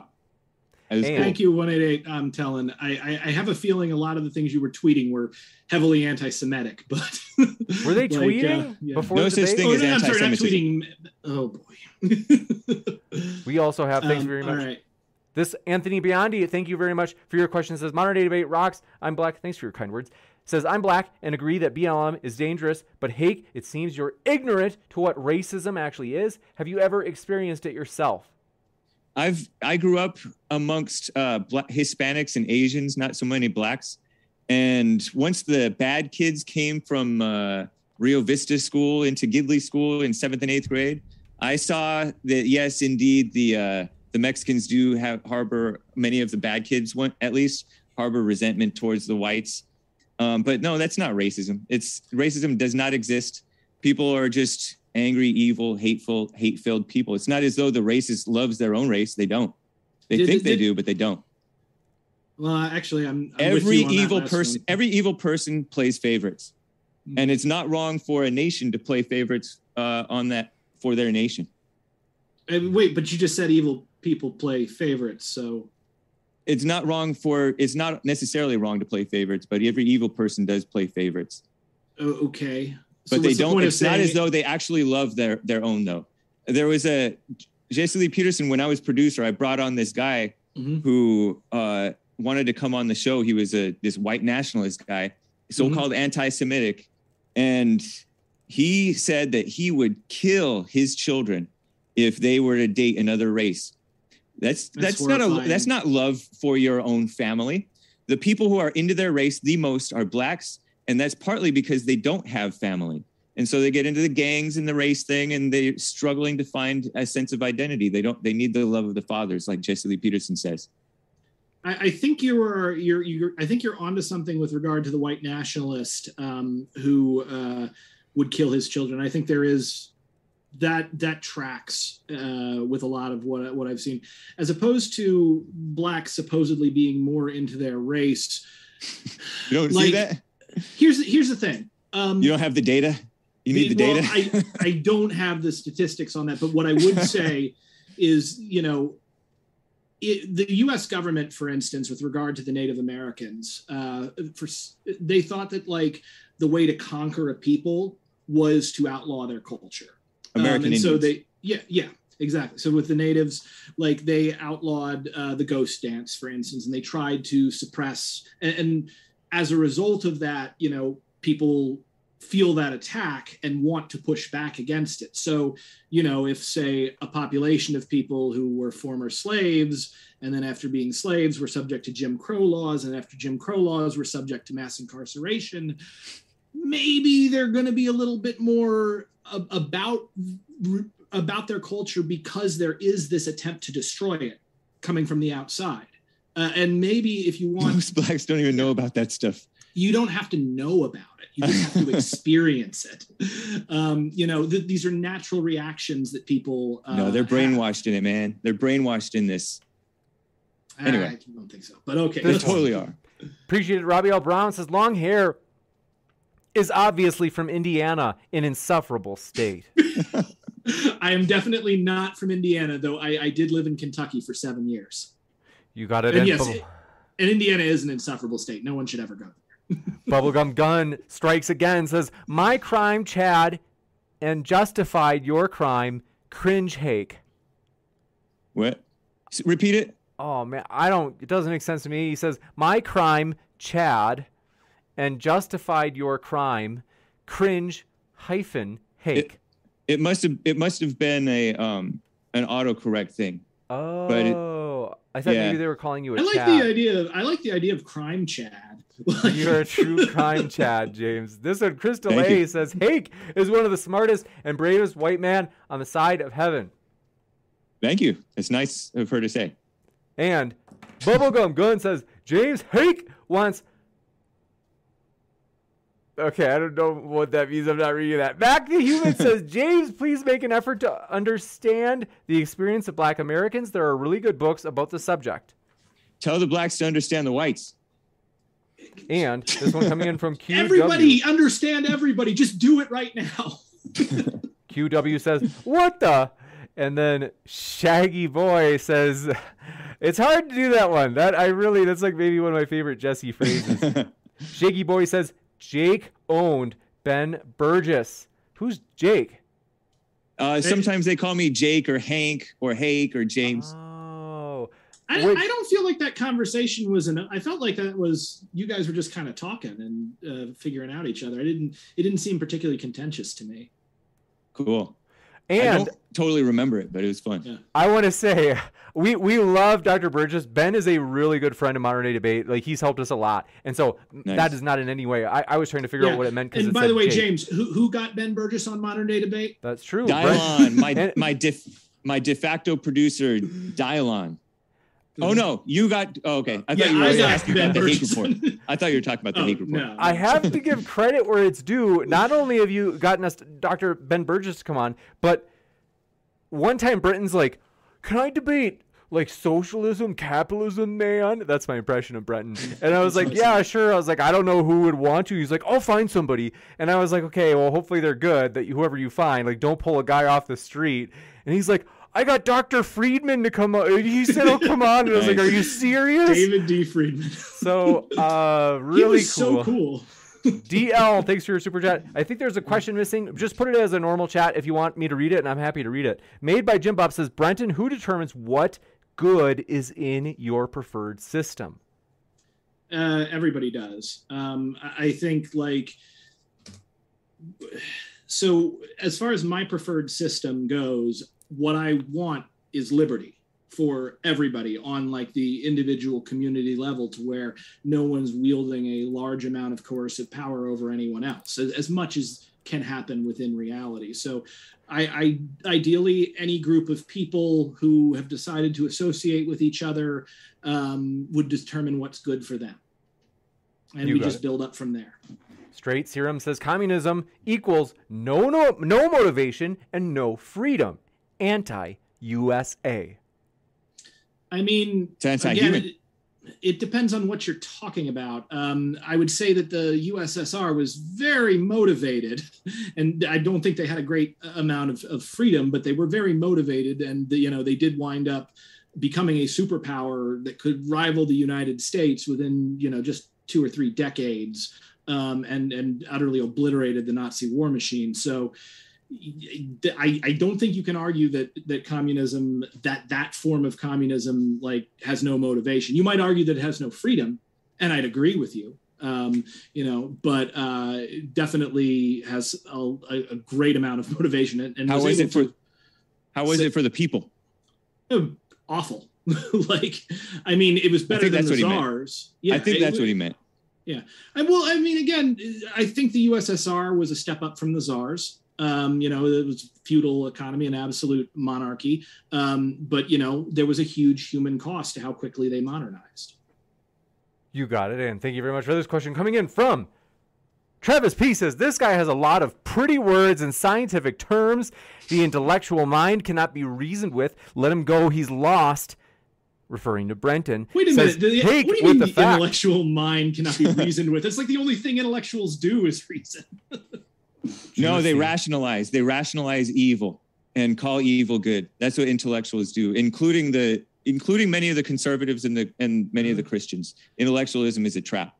I mean, so in a certain sense, I can see what you're talking about. Like cults, for instance, can pull in really smart people a little more easily than they can pull in dumb people. Because look at Black Lives Matter, the Democrat Party, biggest cults. Anyway, go ahead. I mean, well, you might have a point with the Democrats, so sometimes smart people can rationalize into something, but I don't think that that's overall a thing for critical thinkers. I think that oftentimes people who are devoted to reason tend to be people that you can reason with. It just may be very, very difficult. Juicy. And this question coming in from Jaime Winnie says, Brenton talks a lot, but no conclusion. I think it might be Jamie, but I'm not sure. I always read it Jamie, but you might be right. That makes sense. Jamie Winnie. Sorry, Jamie. I don't know. Well, what do you mean no conclusion? Like, what conclusion was I supposed to come to exactly? I think they're saying that you're saying a lot without saying anything. Oh, no, I'm saying a lot and saying a lot. It just may be flying over your head. Amazing. Sassy Brenton. And Earl's Ghost says, happy birthday, James. Is it your birthday, James? Yes, it's been my birthday since July 17th. We've been celebrating. It's an ongoing meme. I get it. Good for Happy you. birthday. Thank you. Amazing. And it also makes me think of like one of the funniest things I've ever heard on the internet was when I think it was Earl who first called you Hank. So that's like one of my favorite clips. But anyway, okay. Bubblegum Gun says, James, I know you're a monarchist. Debate me, bruh. I'm not sure what that even means. It means you support the divine right of kings. Kings? Okay. Yeah. Maybe. Jesus is king. Yes. You should have a conversation with me about Christian anarchism at some point and Tolstoy. That'd be fun. Okay. Juicy. And this one from Made by Jim Bob says, James, Hank, do you think Ben Shapiro knows how to change a tire or fix the sink? I don't know. He looks like he could be manly. He might. I don't know. I don't know. Did you see that picture of him holding like the one piece of wood from Home Depot? Brenton likes that picture. Little Ben. And this one coming in from Connor the Stoner Lynn says, Brenton is the last one, folks, so we got to wrap it up. But they say, Brenton, do you think that if racial disparities in, say, police brutality were eliminated, that we would still have a problem? If so, why race-centric? Racial disparities in police brutality were eliminated? Can you read that one more time? I just want to make sure I understand what he's saying. Gladly. They say, Brenton, do you think that if racial disparities in, say, police brutality were eliminated, that we would still have a problem? And if so, why race-centric? Okay, so if you eliminated racial disparities within police brutality and police were beating everyone, you would no longer have a race problem, but you'd have a police beating people problem. We fixed one problem, but out of the frying pan and into the fire. I would say that what we should focus on is police brutality overall. It's just that they tend to be a little more brutal towards Black people than other demographics for reasons I've already gone into. I don't think police brutality even exists. We have a Black brutality problem, and Blacks are attacking the cops. They're resisting arrest at 8 to 9 times as frequently as other races. We need to deal with the Black issue. It's the elephant in the room. You know, cops tend to say that people are resisting arrest when they just want to arrest them. Like when there's corruption, and that's human. That's brutality. Usually it's just excessive force, but it's not brutality. It's just a drama word. It's female-minded. Emotional word. Potato. Like something that you might consider like brutality or excessive. Like when the cop kneed me in the spine and threw me into the motorcycle, like I wouldn't call that necessarily police brutality. I think I like you, but I don't know if I believe you. Okay. Well, I mean, I was in court for it and stuff. I won. Okay. Actually. That was at the 6-month anniversary of Occupy. Me and my buddy walked down the street. He was wearing a Barack Obama mask. I was wearing a Mitt Romney mask, and we linked hands and walked through the police line. You should have been at Occupy. Oh man, dude, Occupy was such a great time. You really, I wish you'd gone there, because I will tell you this about Occupy. No one can know about Occupy if they weren't there, because everyone in the media, right, left, it didn't matter. They were just lying through their teeth about the movement. And it's disappointing. All right. Want to say thank you very much, both James and Brenton. It's been a true pleasure to host you guys. Seriously, it's been really fun. And we want to let you know, folks, our guests, James and Brenton, are linked in the description. We also want to give a huge thank you, because we never thank you enough. Thank you to the moderators. Seriously, appreciate it. As we always do, folks, we want to encourage you to attack the arguments instead of the person. And, of course, we want to stay within YouTube terms of service, as we're thankful. YouTube has helped us grow a lot. They recommend our videos like crazy. So we really do want to say, hey, we'll work with them. I mean, they've given us a platform. But also want to say thank you so much, folks, for watching. We hope you feel welcome, whether you be politically far left, politically far right, or one of the many strange creatures in between. We are glad you are here. So with that, I will be back in a moment with some sweet updates on upcoming debates that you don't want to miss. We've got some juicy ones, folks. It's going to be great. So with that, thanks, James and Brenton. It's been a true pleasure. Thank you, guys. And thanks for the chat, too. Yeah, this was fun.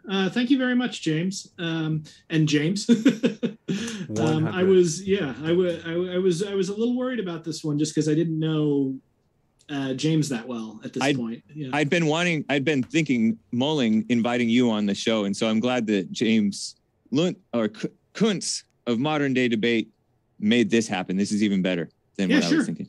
Well, if you ever want to have me on, let me know. Okay. I'd probably be happy to come on and talk to you a little bit more, because, we definitely disagree, but you're very interesting.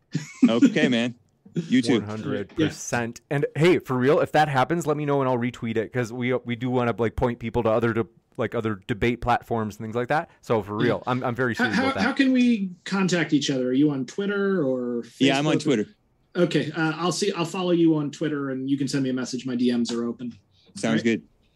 Amazing. Well, thanks, everybody. I'll be back in just a moment, folks, as we have many more juicy upcoming debates coming up. And with that, thanks for everybody for being with us, everybody.